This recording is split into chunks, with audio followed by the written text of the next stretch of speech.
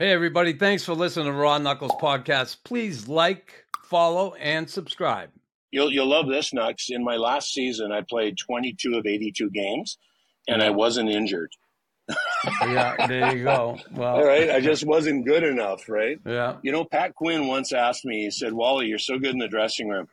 Would you go to warm up and not play the game for us? Yeah, just pay me a little extra. Right? Pay me a little extra. I'll do that. Yeah, you should have been my agent at that point. When I stepped on the ice, I never backed down, and I never stayed down. And I was vicious, and I was malicious, and I don't care. I'm alive. He's a freaking madman. Look at him going to town. Good to see you, buddy. Welcome into the Raw Knuckles Podcast. Love having my former teammates, especially from that team in 1986, where we were fortunate enough to win a Stanley Cup. So that's awesome. But when I look at you as a teammate and in retirement, there is really not much you haven't done. We'll get back to that part, but you played in the NHL. You were an NHL coach. You're a broadcaster. You're president of an AHL team, coach, personal and business coach, leadership trainer, motivational speaker, VP of the NHLPA. You've done it all. So when you look back, I know probably the answer, but in retirement, what was for you probably the most rewarding thing you have done? Yeah, thanks, Nux. Great question. You know, when you list off all of those things that I've done, it feels like I can't keep a job, right? Right. Yeah. You're a pain in the ass, Wally. Right, buddy? That's totally it. So, I mean, I'm a guy, Nux, you know me. I'm a guy that has sort of got to know himself a little bit, and post hockey, I tend to be a today, tomorrow guy, right? Like, I don't know why that is. I don't know if that's born in me. I don't know if that's something that, the NHL or my curiosity for leadership sort of pushed me towards. So the reason I mentioned that is I don't spend a lot of time looking backwards. I love talking to you because we can look back and go, oh yeah, remember that, but on most of my days, I'm about, producing something or adding value to people. And I think that's what sort of, you ask, what's the most important part for me? I think it's the aspect of adding value, right? And so I found multiple ways to add value to people. Nux, you and I love broadcasting. We love TSN. I was on Sportsnet and CBC and others, and I love that. But, at the end of the day, it didn't maximize the way that I could add value to people. And right now in our life, I think Jenny and I are in a bit of a sweet spot with CEOs of companies across the world, right? Where we're helping them develop or grow their leadership team. And next, you know what? That's what I wanted as a young captain or a young assistant captain in the NHL. I wanted a mentor, to come alongside me and sort of help me get to the next level as a leader. Yeah. So, I guess maybe you didn't have that because you wanted that, unless you did. And I know at one point you did and who it was. But, in doing all those jobs, and you said, yeah, we love TSN. You love TSN. I don't love TSN. Okay. After being fired, Wally, because I followed my gut. And anyway, the transition from hockey, like I struggled transitioning. A lot of guys struggle. Some guys have that seamless transition out of the game. How was it for you when you finally had to step away from the NHL? And how did you prepare yourself for that day? And how difficult was it? Nux, looking back, it looks like I was well prepared, but I wasn't. I was like all of us. It's in my last year in Vancouver with the Canucks. At the end of the season, I had the exit interview with Pat Quinn, the GM coach, And I said, so Pat, another year? And he looked at me and he said, not with this team. Right? Like Okay. none of us are ready. Like we played all our lives, right? Like I don't think, you try to take all the courses and, you try to think about what's next, but our heart is still in the game. And so I was very thankful. Scott Moore at Sportsnet, sort of liked some of the interviews I did. So he put me into doing color for the Canucks for a while. And that was a great transition for me. But you know what I think drove me nuts? It was this big thread that comes through hockey and life, and that's leadership. And I got curious about leadership. I love to read. So, I went back to school, took a master's degree in leadership business, and that just sort of fueled my curiosity. Okay, so why do some teams win and why do some teams lose when they have the same skill? Right? It's always that ingredient of leadership, isn't it? Yeah, there's no question. You got to have good leadership, and just having, played with, having the pleasure and enjoyment I had playing the game. But that leadership part, when being around like a guy like Bob Gainey, and being able to look to him to be a guy to follow and to try and emulate in ways. And it really helped me. So when you talk about that, I looked at Bob, and I'm not Bob. I loved some of the things he did, but who was your role model when you looked at leaders when you're playing? Who was a role model for you? Yeah, I'd point to Bob too. He was amazing. Just and for people that are listening in or watching, like Bob was a quiet leader, right, Chris? Like it wasn't like he was in your face. Bob could get in your face. He had a will. The thing I love about Bob is, I remember some sleepy nights. We wouldn't be playing great. I remember a night in Long Island. We weren't very good. We were losing, and we should be winning. And Bob, I don't know who he went and fought. He picked some guy in the corner and dropped his gloves, right? And you and I are going, Bob Gainey's fighting? Like, what's going on here? You sort of he never did that. Yeah, he never did that. And I loved Bob for that. He had a will, and he had a feel for people and a feel for the game, but he was a quiet leader.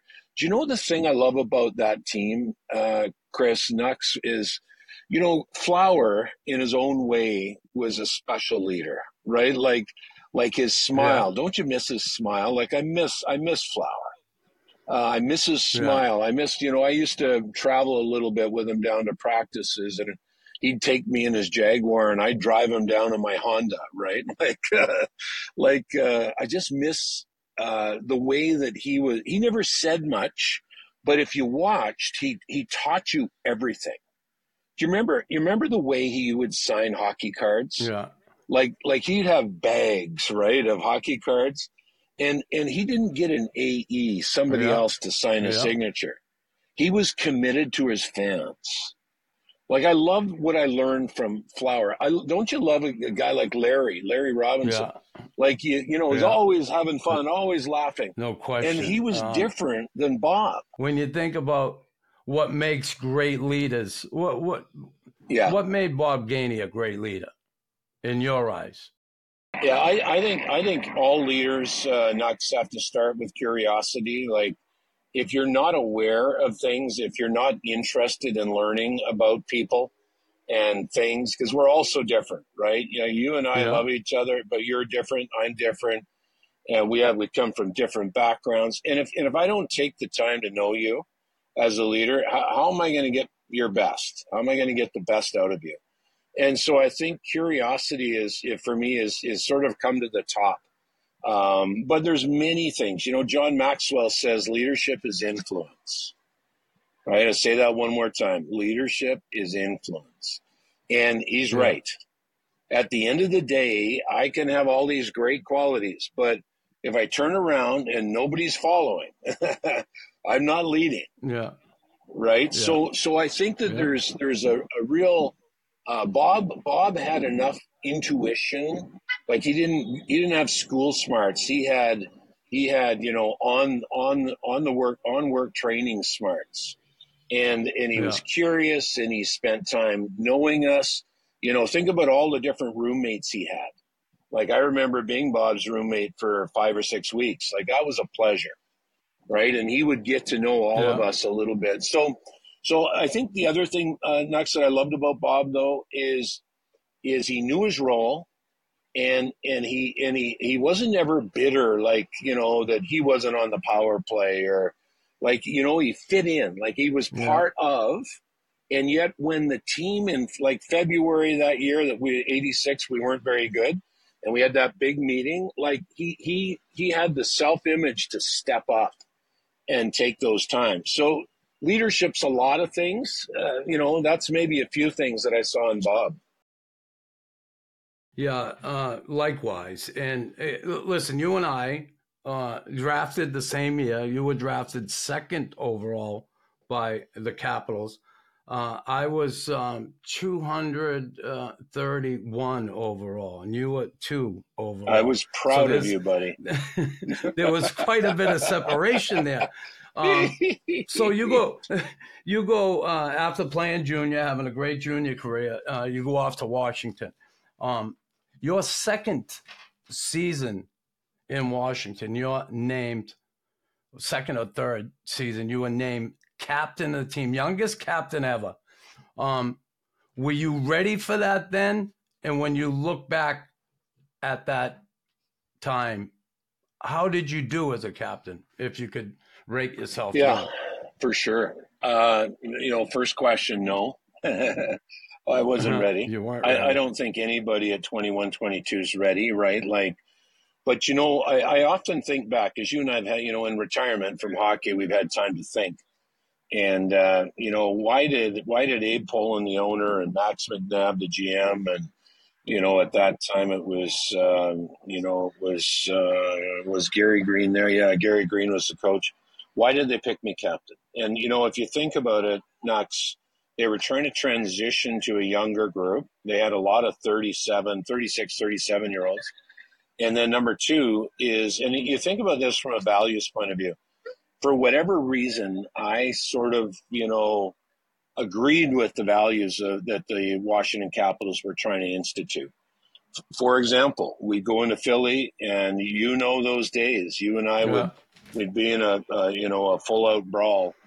And I had to score goals, I had to get assists, and I am not the toughest guy in the world. But I'm like you. If you're going to go after my guys, I'm going to go after you, right? I could at least take care of myself. And I had a passion for the Capitals. I had a passion for the team, that we would get better. And I think that's all they saw, Nux. I had lots of faults. And, I was, this, I was young in my Christian faith, and probably made some mistakes, of just the way that I lived that. I don't know. I have no regrets, but there's lots of things looking back, I would do different as a leader.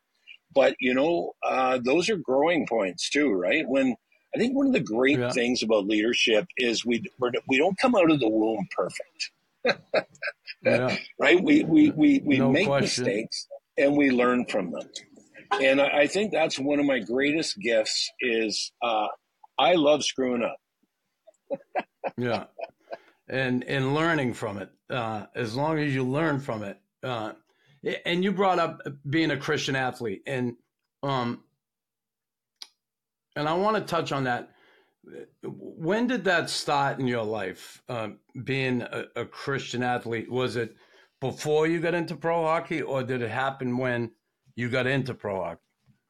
Yeah, thanks for that question, Nux. For me, like my mom and dad, I just lost my mom and dad in the last 2 years, and like they're the greatest. Yeah, thanks. They're the greatest people that I've ever known, and they're wonderful people, and they didn't mean to introduce me to God, but they took me fishing every summer. Yeah. Right. And when you're out in the nature and in British Columbia fishing trout or salmon, like you got to be pretty blind to not see a creation. So that started me down a road. And then I had a funny experience. I have a non-religious background, never went to church. And then with the Caps, we had a plane flying over New York one night that had a big dip, one of those ones where you go, shoot. Yeah. Yeah. And all the big guys in the back of the plane, the big defensemen, they were screaming out the name of Jesus. Yeah. And for the first time in their life, it wasn't a swear word, right? Yeah. And so I got off the plane and I'm curious. Like, okay, if the plane goes down, do I go up? Right? Yeah. So Jean Pronovo was a Christian athlete on our team. And I said, Prony, you know what was cool about Prony? The only reason I went to Prony is Prony had a really deep love for his wife, Deanne. You could see it. He just loved her. And so I went to Prony, and Prony said, I said, Prony, if the plane goes down, do I go up? And he had a great answer. He said, I'm not going to tell you. I'm going, what? Like, you're not going to tell me? He threw me a New Testament. Find out for yourself. Yeah, exactly. You read for yourself, kid. Yeah. And I read Matthew, Mark, Luke, and John, and I would recommend to everybody listening, just give one shot, Matthew, Mark, Luke, and John. And I got confronted by the reality of Jesus, not the historic part of Jesus. Yeah. And it changed my life. So, as a young professional player, you turned to God. You're a Christian athlete, and I've talked to a few players over the years about that. And listen, to each his own. I get it. I grew up in the Catholic faith. I wasn't practicing Catholic when I got older. I had some issues with the church, and then.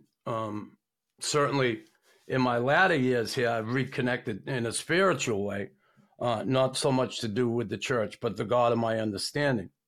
Now, I've had different conversations with different people about that team at that time. You had about maybe 5 guys that were Christian athletes at that time? Yourself, Prony, and a few other guys. Yeah.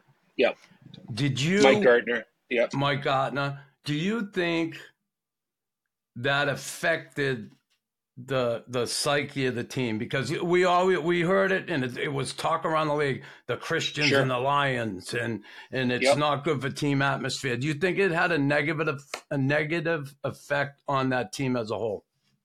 Yeah, for sure. If you look at output, and this is where Nux, I probably was, young in my faith, probably made some mistakes. Right? Like I have no judgment for anybody. I don't judge you. I don't judge the players on that team. Yeah. But all of a sudden they saw me different. And I don't know why. Like part of being a leader is this word, and it's a hard word. The word is credibility.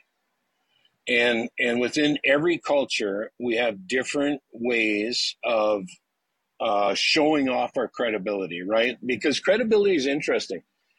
Once I do what I do and I say what I say, credibility lives in your mind about me, right? I lose it.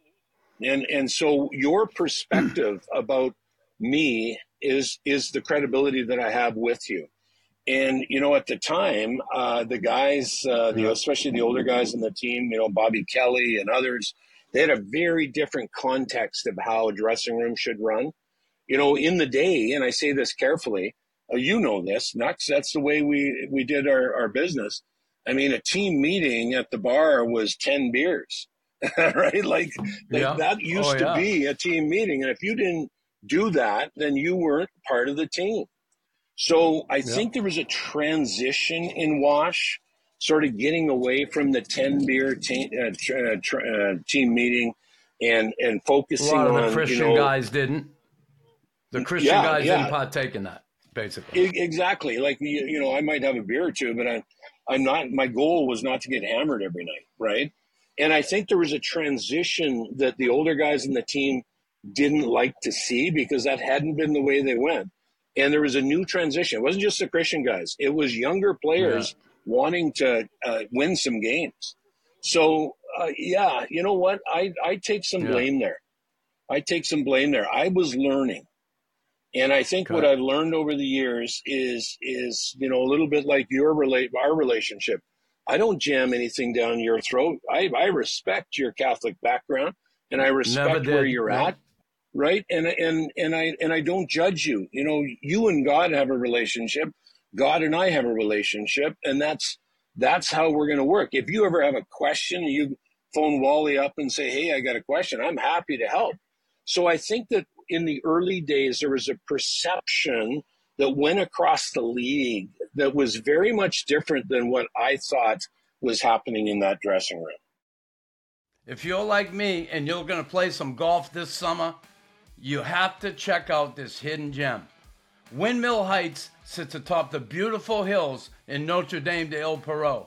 They have affordable rates and they offer customized membership opportunities for all levels. If you want to book a tee time, call 514-453-7177. Hit them straight. If you love your pet like I love my St. Bernard Adele, you'll want to feed them a balanced, biologically appropriate raw diet.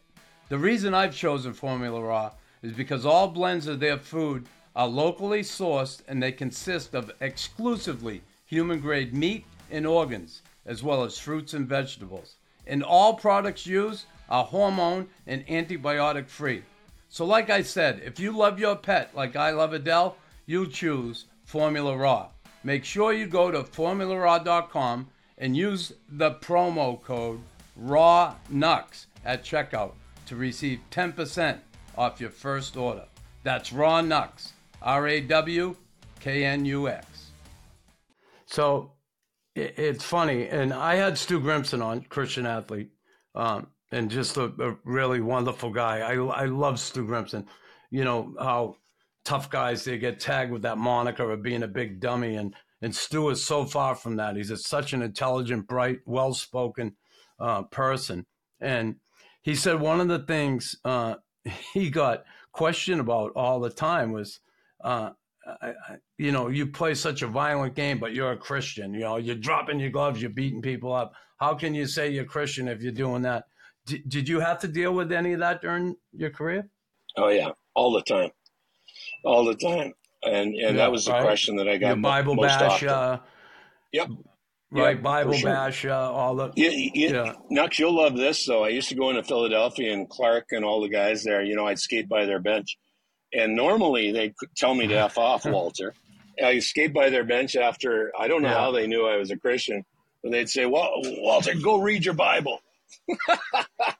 I thought it was an upgrade, Nux. It was an upgrade. Come on. I guess it was.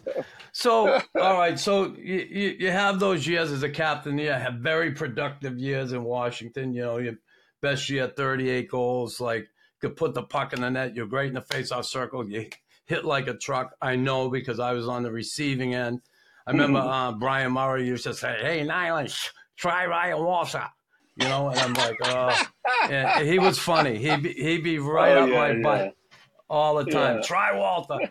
Anyway, so you end up being part of a big trade. The first round overall pick in Washington, Rick Green. The second overall pick, Ryan Walter, going to Montreal for Langway, Engblom, who else? Lachlan. Jarvis, Lachlan. Jarvis. Yep.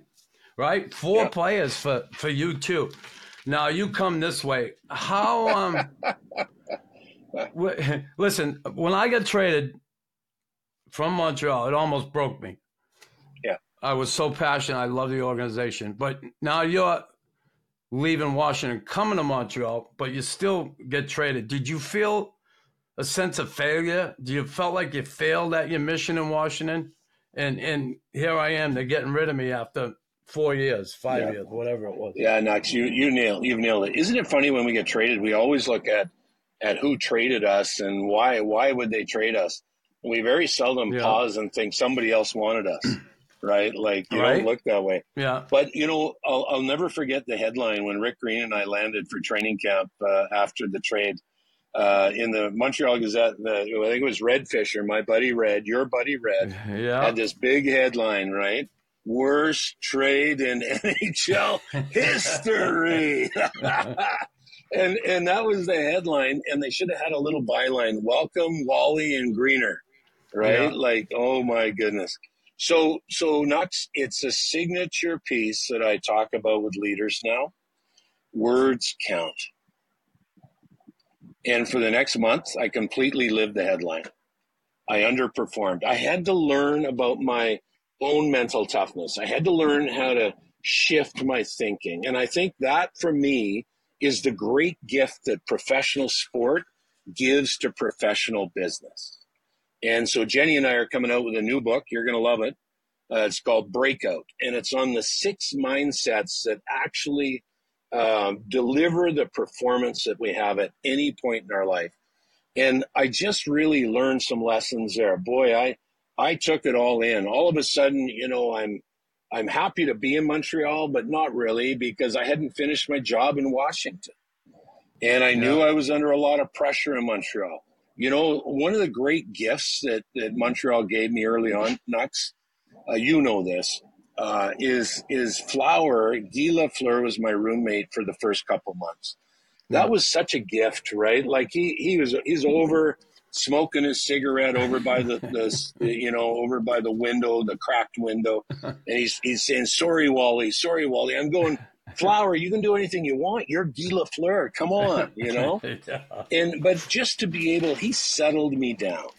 Yeah. Right. To watch him deal with pressure, and to understand, how I'd already learned how to be a player at the NHL level. I had 38 goals that year, but I hadn't yet learned how to be a professional at the NHL level. And Flower and Bob and Guy and Larry Robinson and others, taught me that.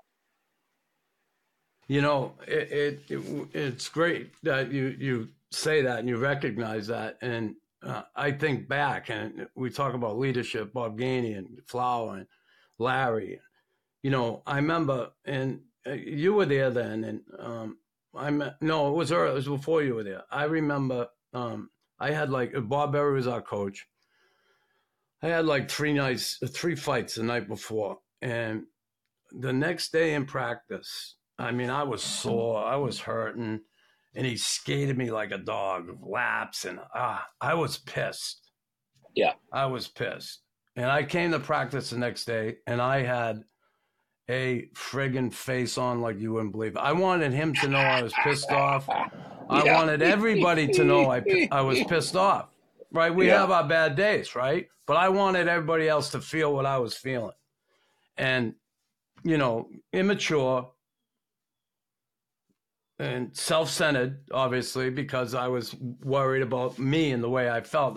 Here I am sticking up for my teammates, doing what and you treat me like this. I was appalled. Anyway, Bob skated up to me, and he said to me, "Chris, what are you doing?" I said, I'm fucking pissed off. Last night I fight 3 times. He skates my ass off like that. He said, "Come on." He said, "You don't realize how much you being like this affects other people in a negative way. This team on this ice, you can't come out here like this. You're usually out here laughing, joking, and working your butt off, and you come like this, it has a negative effect on everybody." It was the best piece of advice I had early in my career. And so good. When you obviously come here, you bolstered our team up front as far as size. We needed size and some talent, and you certainly were that. So you get settled in. It was nice that Greeny was with you to come here. I'm sure that was comforting in some aspect. Did you have any trepidation when you were thinking about coming here now? You're leaving a team with some Christian athletes. You're coming to one, and probably a lot of guys everybody's going to know, oh, here comes the Christian. right? Yeah, that's a great question, Nux. A great question. I didn't. I had so much respect for you guys, and my goal is just to fit in, be a good teammate, have your back. That was my goal. But lots of little things, like you'll laugh at me. I mean, you know this. You and I had a conversation when Flower retired. I mean, you told me it was awesome. We had a great conversation. The retirement parties at the Shea, and it's one of the things that it's still today. I wish I could have been at that party, but for me, it was a values thing, right? Like for Jenny and I and my faith. Yeah. And that, like, my heart was totally with being there. And yet, it's interesting, the decisions that we make along the way that are not right. They're not wrong, but it's who we are at the time. And so, no, I didn't have any problem with anybody on the team. It was wonderful. I am so thankful for our time, that you and I had in Montreal, and Jenny and I had, 4 of our 5 kids in Montreal. And, actually, I got a great story for you. You're going to love this. I don't think I've ever told you. So I'm in my last season now, and Burnsy is awesome. Like Burnsy, and I'm at the end of my time with Montreal. Yeah. And Burnsy's in a hard position because he's got to pull back my ice time, and give it more of it to the young guys, and none of us like that. No. So I'm trying to be a really good leader. I'm trying to be a really good team player, and it was a hard year. So end of the season, Donna Stewart calls me and says, "Hey Ryan, Serge would like to have a coffee with you." Oh, really, Donna? Yeah. What do you think? A cappuccino, or is it black with no sugar? What do you think's coming? So Serge is awesome. I loved my time with Serge and my meetings. Wasn't he great? And I just talked to him yesterday for like a half hour. We had a great conversation. Anyway, say hi. Yeah, say hi to Serge for me. So he's got the big cigar and he's got his coffee, and Serge, he asks a question, and he's really a good listener. So I'm going on, and he turns to me after a while, and he sort of gets me. It's totally out of the blue. He says, "Wally," he said, "would you like to be an assistant coach on this team?" And I'm going, Serge, like right I think now? I can still, I think I can still play, And he looks at me, he goes, "Well, would you like to be an assistant GM on this team?" And I go, "Serge, I think I can still play." And he says, "Wally, would you like to scout?" and I said, "Serge, I think," and then it hit me. Okay, got it. And he said, "Where do you want to play?" Yeah. And, Nux, that was one of the nobody knows this, but it was one of the great gifts that Serge Savard gave my family. My little sister Donna had gone through a postpartum depression after her first baby, and out in Vancouver had actually jumped out of the hospital window and broke everything in her body, but landed on a little bush, and I didn't know that. Didn't hurt her head, and she came out of it, broken but alive. And at the exact same time, Serge said to me, "Where do you want to go? Where do you want to be?" And I said, "Serge, I want to go home." Wow. And he called Berkey. He picked up the phone, called Berkey, and they had the deal. There was no deal. I didn't get traded. Yeah. I always say to people, I didn't get traded. Serge just moved me.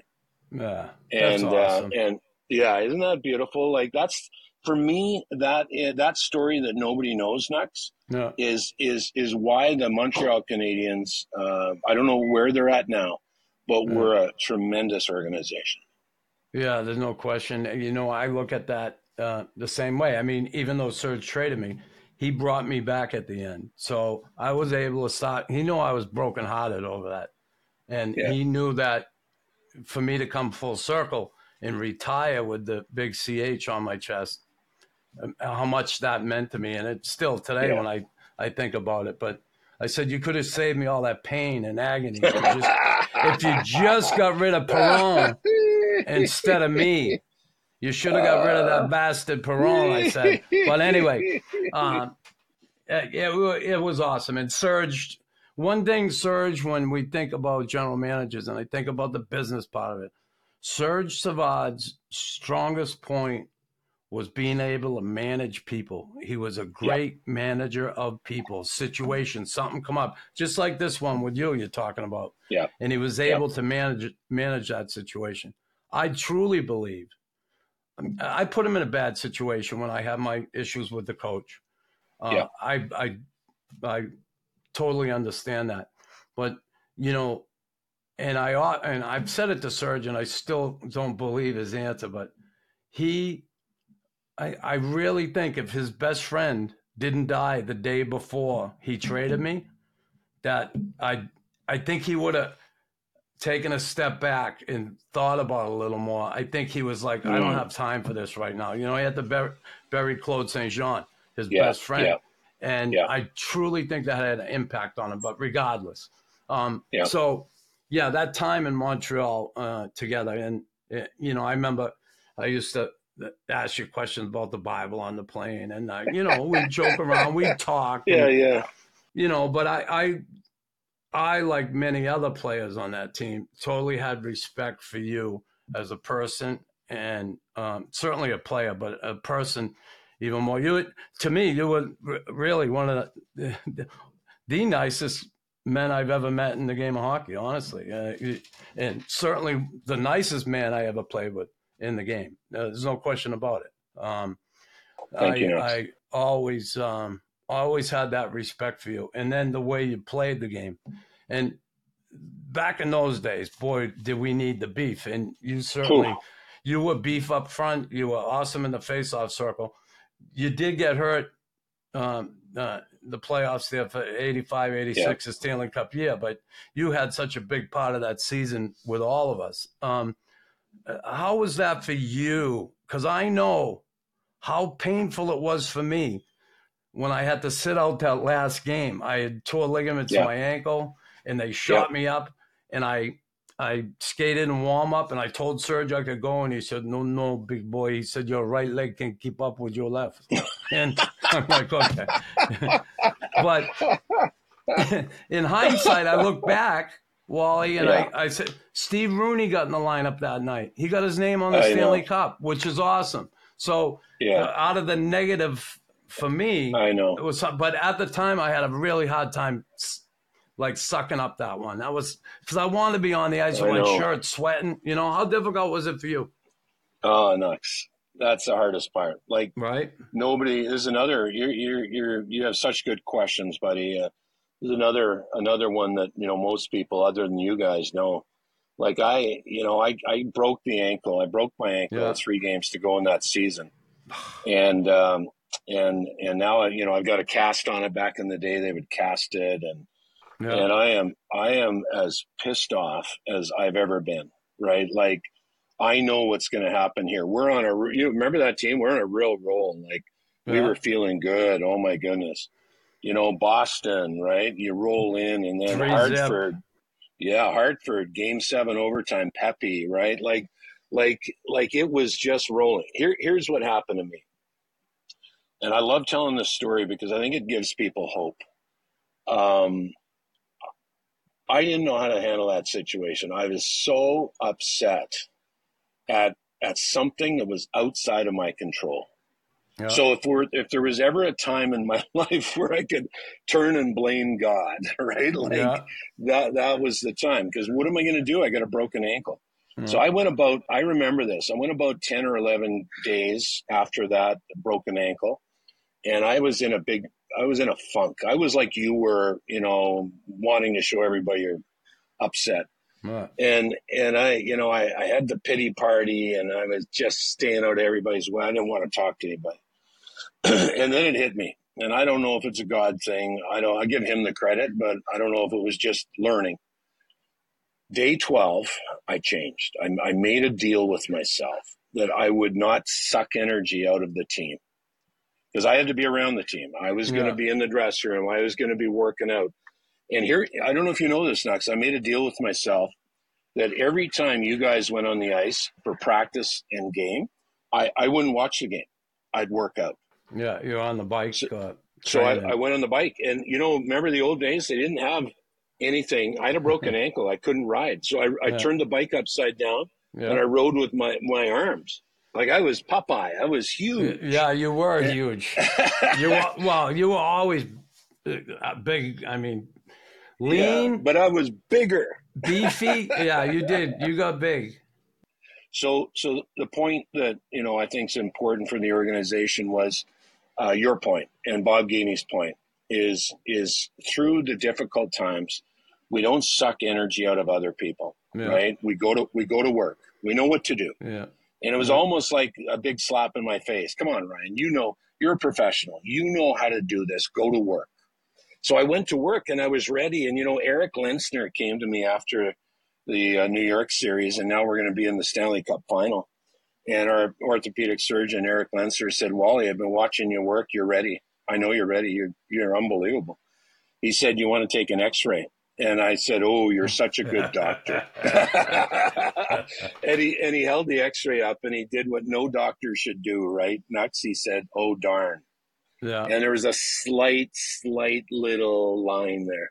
Yeah. And then then Eric he's watching me. I pretty much got tears in my eyes. And he says, Wally, I shouldn't do this, but do you want to try it? I said, oh, you're such a good doctor, right? Yeah. And so lots of freezing, lots of tape. The first practice, it flops around a little bit. Second practice is better. And I get a chance, Knox, to get back into that, as I felt so bad for you, get back into the last 5 games. Yeah. And for me, that's a signature reminder in my life. Don't be a victim, Ryan. Yeah. Awesome. Nothing good happens when we get into the pity party and we become a victim, right? Go to work. We know how to do this. You stuck with it. It paid off. You got in those last 5 games, which obviously we end up winning that series in the Stanley Cup. Just an incredible time in our lives. And I always feel bound together forever to that group of guys. When you share that common goal and you achieve that goal, it's an awesome feeling. And I miss that whole group. I'd love to be able to get them back together at some point. So that'd be fun. Before you head to Vancouver, your work wasn't done in Montreal, and you faced the team we beat again, and Knuckles wasn't there. And God, I was pulling for you guys, but 88, 89, you play the Flames again. And listen, you had a cup, okay? But can you imagine if you didn't and you go that far and you and you lose it? Like I look at the Habs a couple of years ago, they go all that way and then you get to the end and you lose it. What a terrible feeling. And the first time you get there, you think, oh, I'll be back. It's really difficult. Right? How difficult was that to swallow that pill there in 89 when the Flames come back and beat the Habs?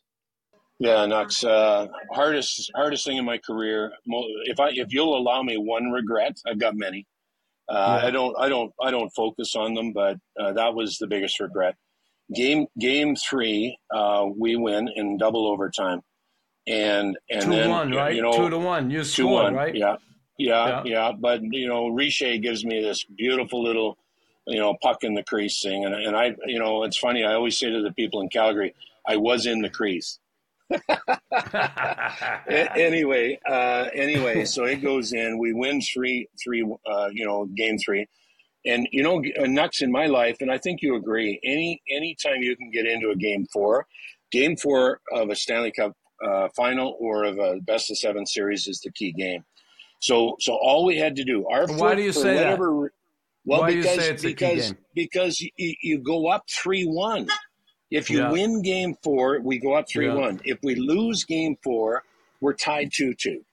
For me, that's the pivotal point in a best of 7, right? Yeah. And so the foot, whatever. I don't know if we were happy with ourselves, but the foot came off the pedal just a little bit in game 4, and they were PO'd. Their foot went down, and they beat us in game 4.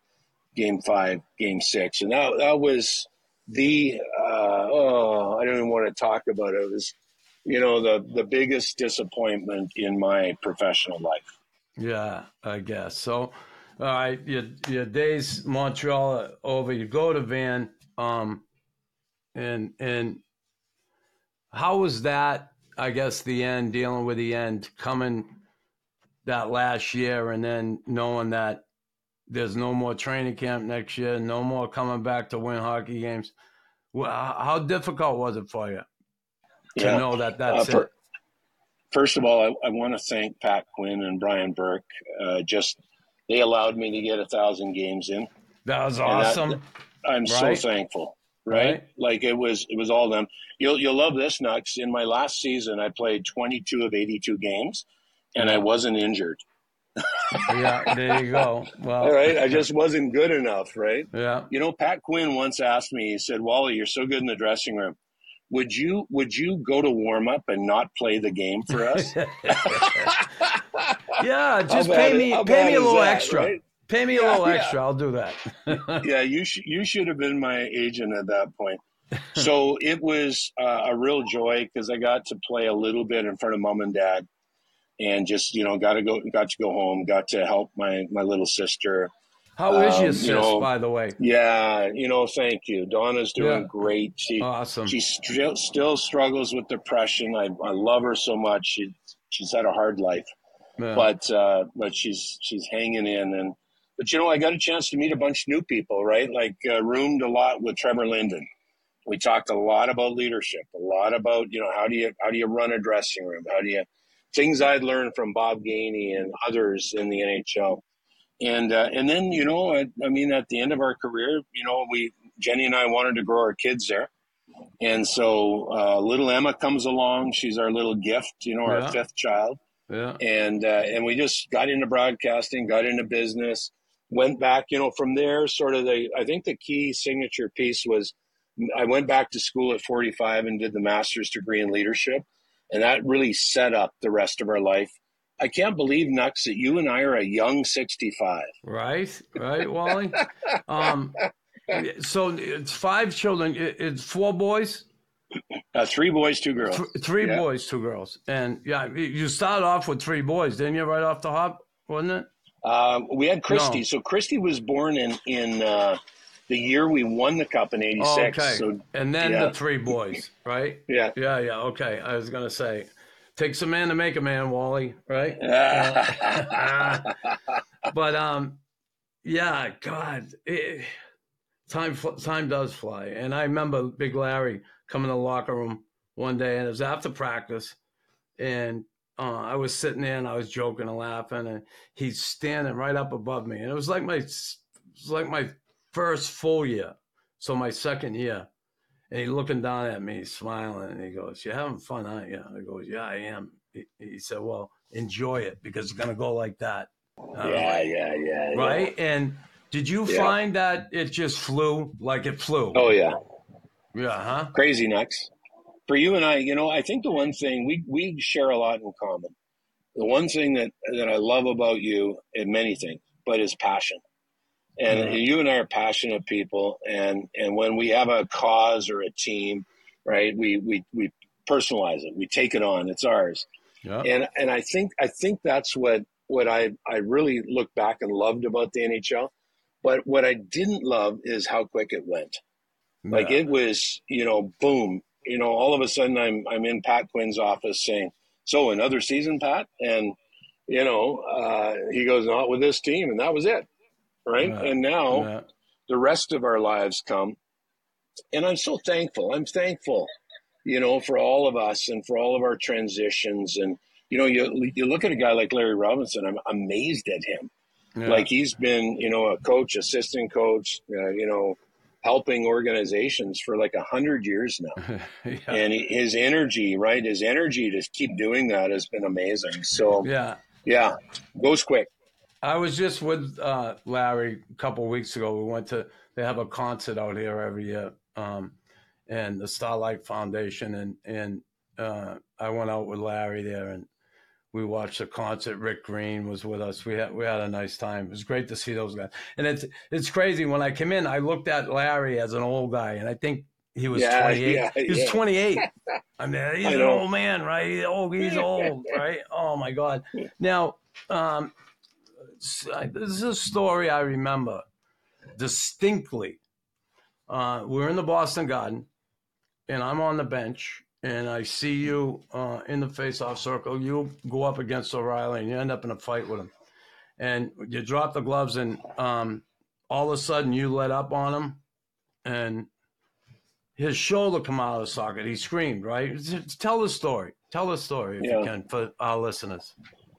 Yeah, and you this know, is incredible because I think I would have, I would have taken advantage of it. Well, you know, I think please, I don't know. There was always honor.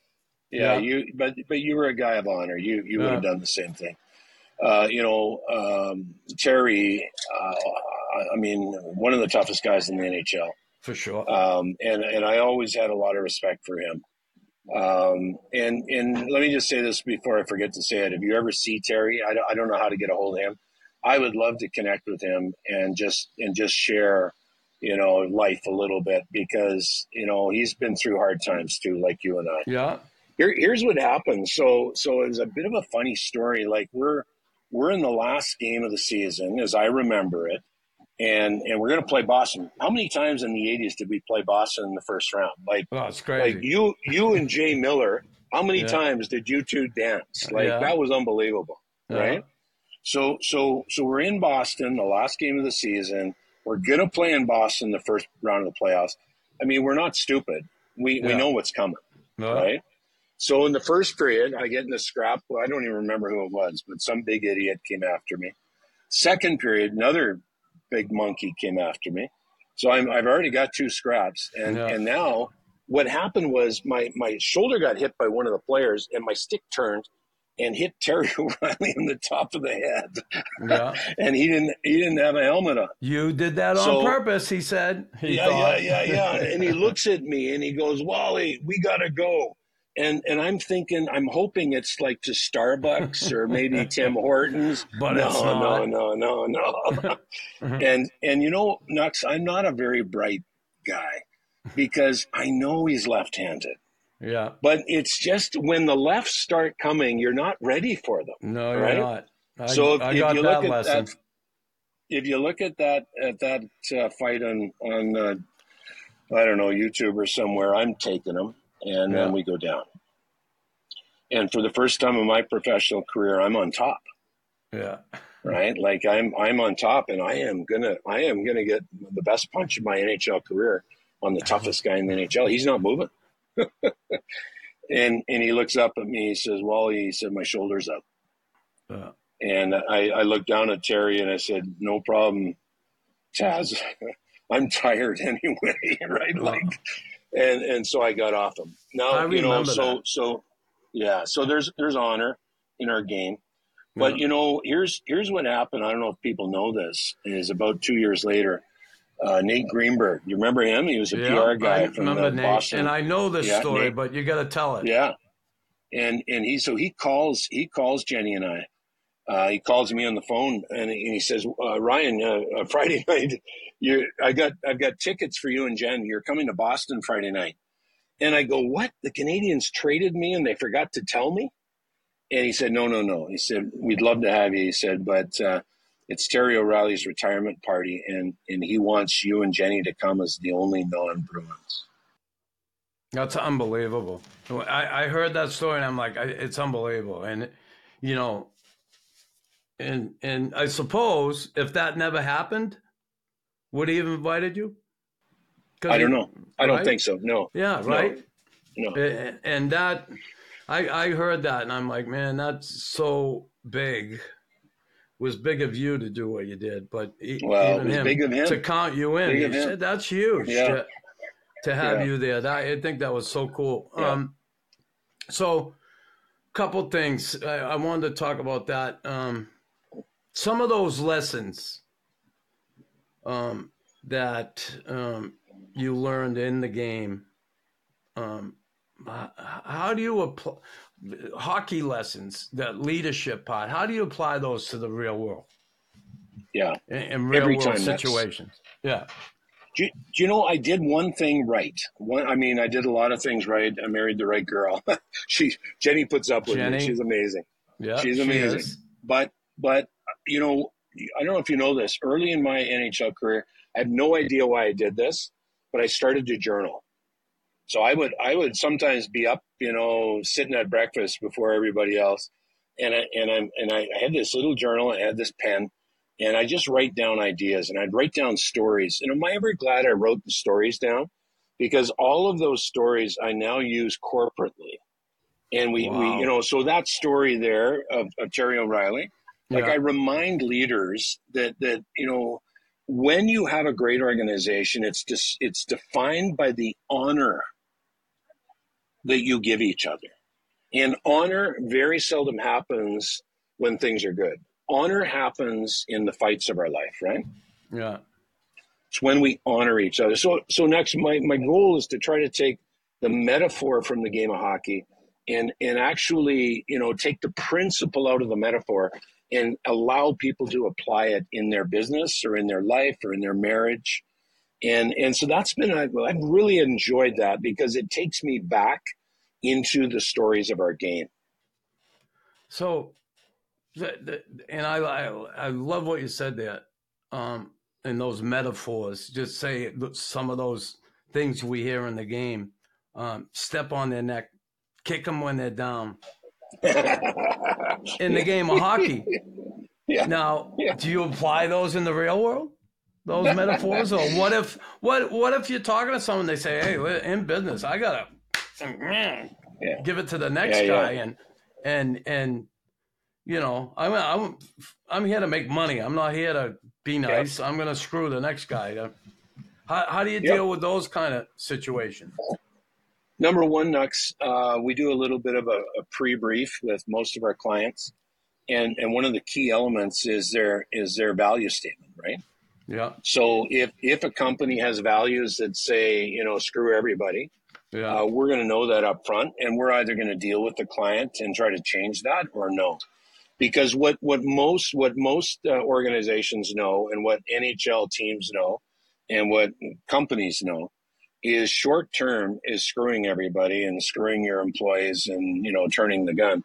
Long term growth comes from having the ability to really bring people along and being part of the organization, like you and I remember with the Canadians. Oh yeah. So I think that when you hear that language, there's a little.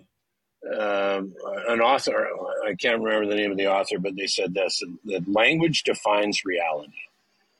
So the language that we use defines the life that we live. Okay. And so, you know, Jenny and I listen in a lot. We also teach that statement, that idea to leaders. What are you hearing?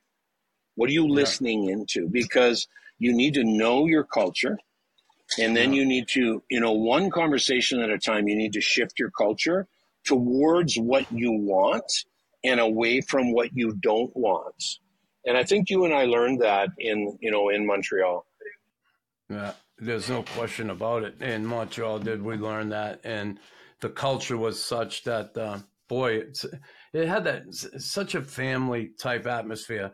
And certainly in today's game, when you think about it, and we're not there, but from looking at it from the sidelines, you know, it's difficult to recreate that type of culture because of the free agency and the way guys move. Like, we were together for a while. Yeah, there was some, you know, we have one maybe rookie coming in a year, and then maybe if there was a trade, we had a new guy. But for the most part, the core of that team stuck together for a long time. And man, that's where you really get that tightness, that family type of bond. And we certainly had it. It was so awesome to be part of something like that. Incredible stuff. So, you know, segueing into today's game and looking at the game today, you know, what are some of the major differences in today's game from our game? Okay, we know the fighting part of it, as far as you're looking at it. And what is something today's game could use from what we had back then? Yeah. So I'm watching like you, and I think what you said is really important. And fans need to know this is you and I are not in the Montreal Canadiens dressing room right now. Yeah. So we have no idea what the culture looks like. We have no idea what the relationships look like unless you're in the dressing room. Yeah, you don't know. I say that all the time to people. Right? They say, "Well, how come the Canucks aren't winning?" And I just say I don't know. Right? I don't know who they are. But I think next there's so the game has changed. The speed has increased. The fighting's reduced. There's lots of things that we can point to. But you know what's beautiful is that the skill has maybe increased or changed, but the principles don't change. See, that's what's beautiful about high performance and leadership, right? The principles that worked in the 80s and the 70s and the 90s are going to work today. And so those principles, like the values of Bob Gainey, right? The way that Bob Gainey treated people, right? The way that Bob, interacted and created a culture. I'm not just pointing at Bob. We're not trying to blow smoke at Bob. But it was every great leader. Yeah. Right? And if you think about it, everybody in that organization did something to help create the culture. A guy that very seldom gets any credit is Ron Corey. Ron Corey, he think of the poinsettias that he used to send our wives at Christmas. Yeah. Right? They weren't just a little poinsettia, Knox. It was the whole door. Yeah, right? Yeah, it was huge. And so our wives looked forward to that every Christmas, every Easter. It was, if they were going to do it, they would do it right. Yeah. And I think that the way that they took care of our wives and our families was an indicator, right, of how they're going to take care of us. So I think my point is that those principles, glean the principles. Yes, the game's changed, but people haven't changed that much. I mean, yeah, there's woke this and there's this, but the core heart of man has not changed. And those are the things that I think that should be focused on, independent of who you are in a dressing room today. Hey, let's think of this for a minute. Look. We saw the salary structure and the way things were back when we played. We didn't get paid a lot of money. We were doing a hell of a lot better than Rocket and John Beliveau and them. But compared to today's game, the salaries are different. Do you think, looking at today's game, that, I get it. Some guys, they have such great careers. They get to that 27, 28, and they get a 7-year contract for this crazy money. And maybe 2-3 years later, the wheels kind of start to fall off and the team gets stuck paying this money, right? Do you think today's players, they get too much too fast and that has a negative effect on them maybe in some way? Maybe next. Yeah. You think because remember how we had it was like you're clawing and digging for every dollar in your contract. Yeah. And I'm not saying these guys don't deserve it. It's the salary structure and stuff today. And fine, get the money. I get that. But do you think some of them get it too much too fast and it hurts? Yeah, maybe. Yeah. Maybe for sure. But maybe that would have happened when you and I played too. I mean, who knows the heart of man? I'll give you a fun one. I'm sitting outside here of Harry and Sons. My buddy Troy is my barber. And he's a good guy, and he loves hockey, and he loves the Oilers. And he said this to me today, and maybe this is where you're going. He said, I can't imagine living in a world where Connor McDavid doesn't have a Stanley Cup ring. Think about that. Yeah. But here's maybe the best player in the league today, and will the other thing I wonder, Nux, is in the construct of teams. I think sometimes organizations, for whatever reason, they don't mean to, but they actually teach young millionaires how to lose, not how to win. And right? How do they do that, though? It's momentum. I want to know that. it's momentum. Like if you don't find a way to win early, you actually sort of get apathetic about winning, and losing is okay, right? Like it's, oh well, we didn't make the playoffs. Oh well, we lost in the first round. Like, you know, in '89 when we lost to Calgary, the whole province went into mourning. Like, we were idiots. We were awful. I'm not saying you should do that, but I think you do, as organizations today, need to be really focused on finding little tiny pieces of the way you're playing to actually teach people how to win and not allow them to lose. It's funny you say that, because I'm going to go back to our old boss and my old teammate, Serge Savard. Last year, we were talking on the phone, and he said, "Did you go to the game last night?" And I said, "No, I wasn't there." He said, "Well, I was there. They lost 7-1. And I walk out of that building, and I'm going, and I see everybody. They were happy. No one was, all the people were like happy.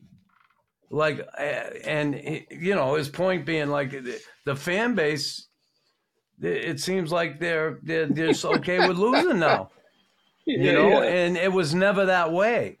It was never that way. Is that society? Is it, you know, all these people now who just haven't experienced what that was like to have a team that won every year, was up there in the standings, was in the playoffs every year. I made the playoffs 12 or 13 years. 1 year I didn't. We lost on the last day when I was in the Rangers. Okay, there's a few more teams, but still, it was still difficult to make the playoffs back then. You know, maybe not as difficult as today, but, you know. So I think we're coming a bit of full circle, and you've had brilliant questions and comments and ideas, buddy. Yeah, and I think full circle, because I think what can happen today, and this is the heart of man, right, is it's easy to blame. So if I'm a player that loses a game 7-1, I can turn to the GM and I can blame the GM. I can say, you know, we don't have enough talent on our team to win. Yeah. And how many times do you hear that? You hear it from agents, you hear it from, right? And then I can certainly blame Canada and Montreal and Edmonton and Toronto. Okay, so there's way too much pressure to play my best game. Come on. Yeah. And so here's where we come full circle, Nux, is people have a choice and players have a choice in our game to become victims or victors. Yeah. That for me is the defining piece of your life. You can have $1 billion when you retire, but are you going to win the rest of your life? Or are you just going to be a victim and say, oh, you know, the government screwed me, right? Like it's an attitude that is a projection of the rest of their life. Yeah, yeah. Wow, that's good stuff. So, Wally, 1,000 games in your career. If you were a scout, for the people who don't know Wally, how would you describe Ryan Walter? Now, we hate talking about ourselves and how we were, but how would you describe Ryan Walter if you were the scout? Do you know, before my dad passed, Nux, and he was the hockey guy in our family, and I, you know, we used to watch, you know, Hockey Night in Canada. I mean, come on. You know, my dad played a little bit and was my coach throughout minor hockey. And you know what my dad used to say, and he said this 1,000 times, and it was never about me. But he said it about players, you know, Dave Keon in the day. And he would say this. He said he was an honest player. Yeah. And I think that's probably what I wanted to be. If you know, there's this, you know, the scouts will, you know, let's say you got a scout up in Chateauguay and he's looking at a player and scouts, and, you know, the hockey lingo uses this term. And basically I love the term, but it's not flattering. And that is, you know, he comes to play. He comes to play. I like that. Honest player, and he comes to play. and we're going to wrap this up shortly. I'd be remiss if I didn't ask you. We're talking about leadership, and we talked about Bob Gainey being a great leader. You were a great leader on the ice, and a great teammate. What coach, when you look back in your career, was a great leader? Because some of them aren't.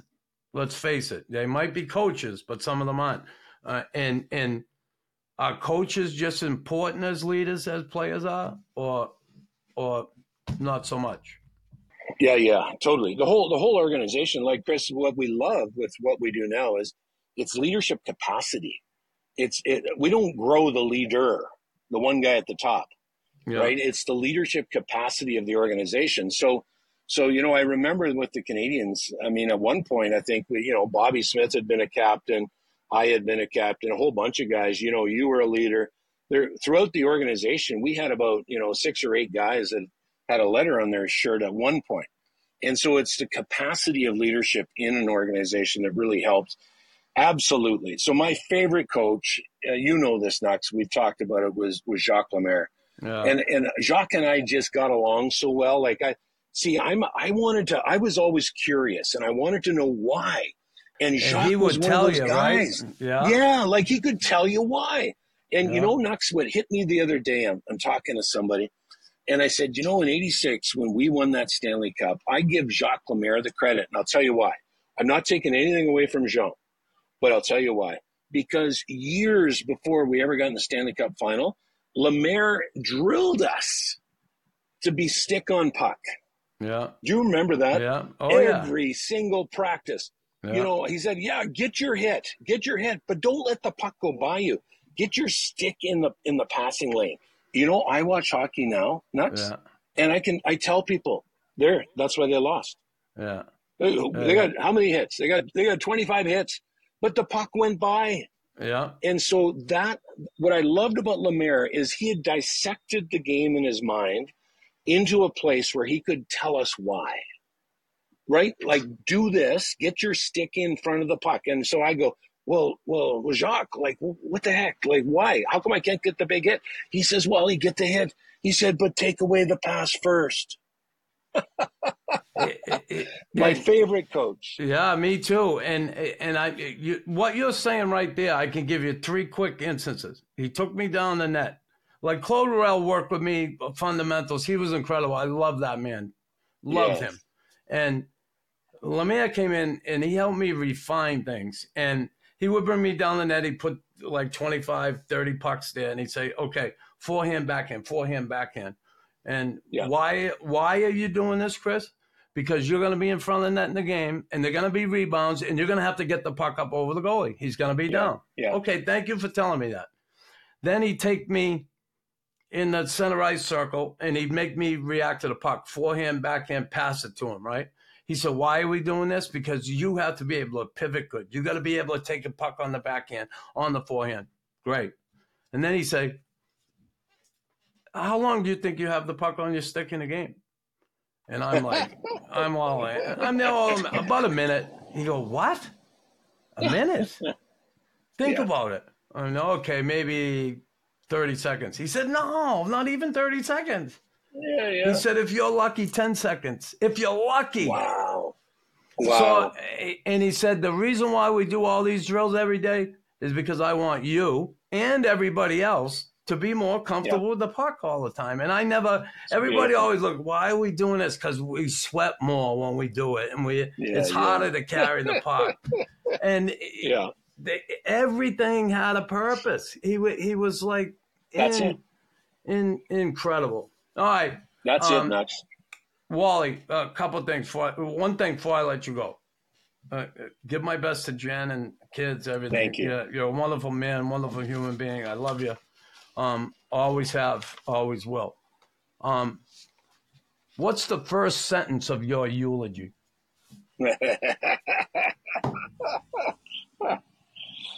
Oh, Nux, you're the best. I want to leave the life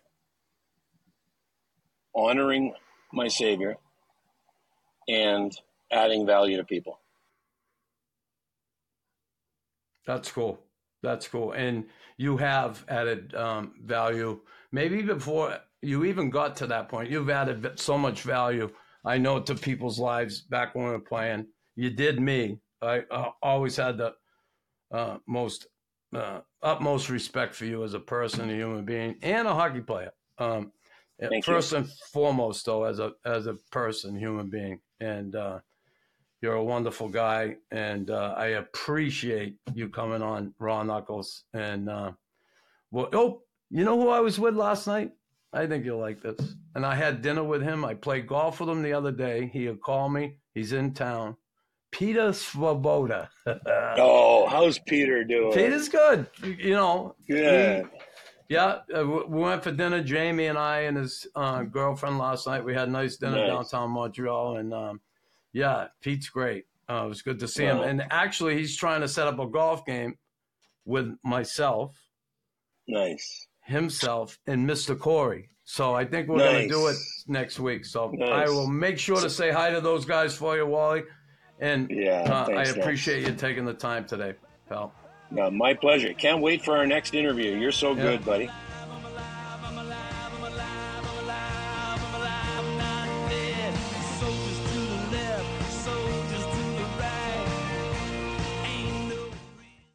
Hey, everyone. Thanks for listening to the Raw Knuckles podcast. Don't forget to like, follow, and subscribe.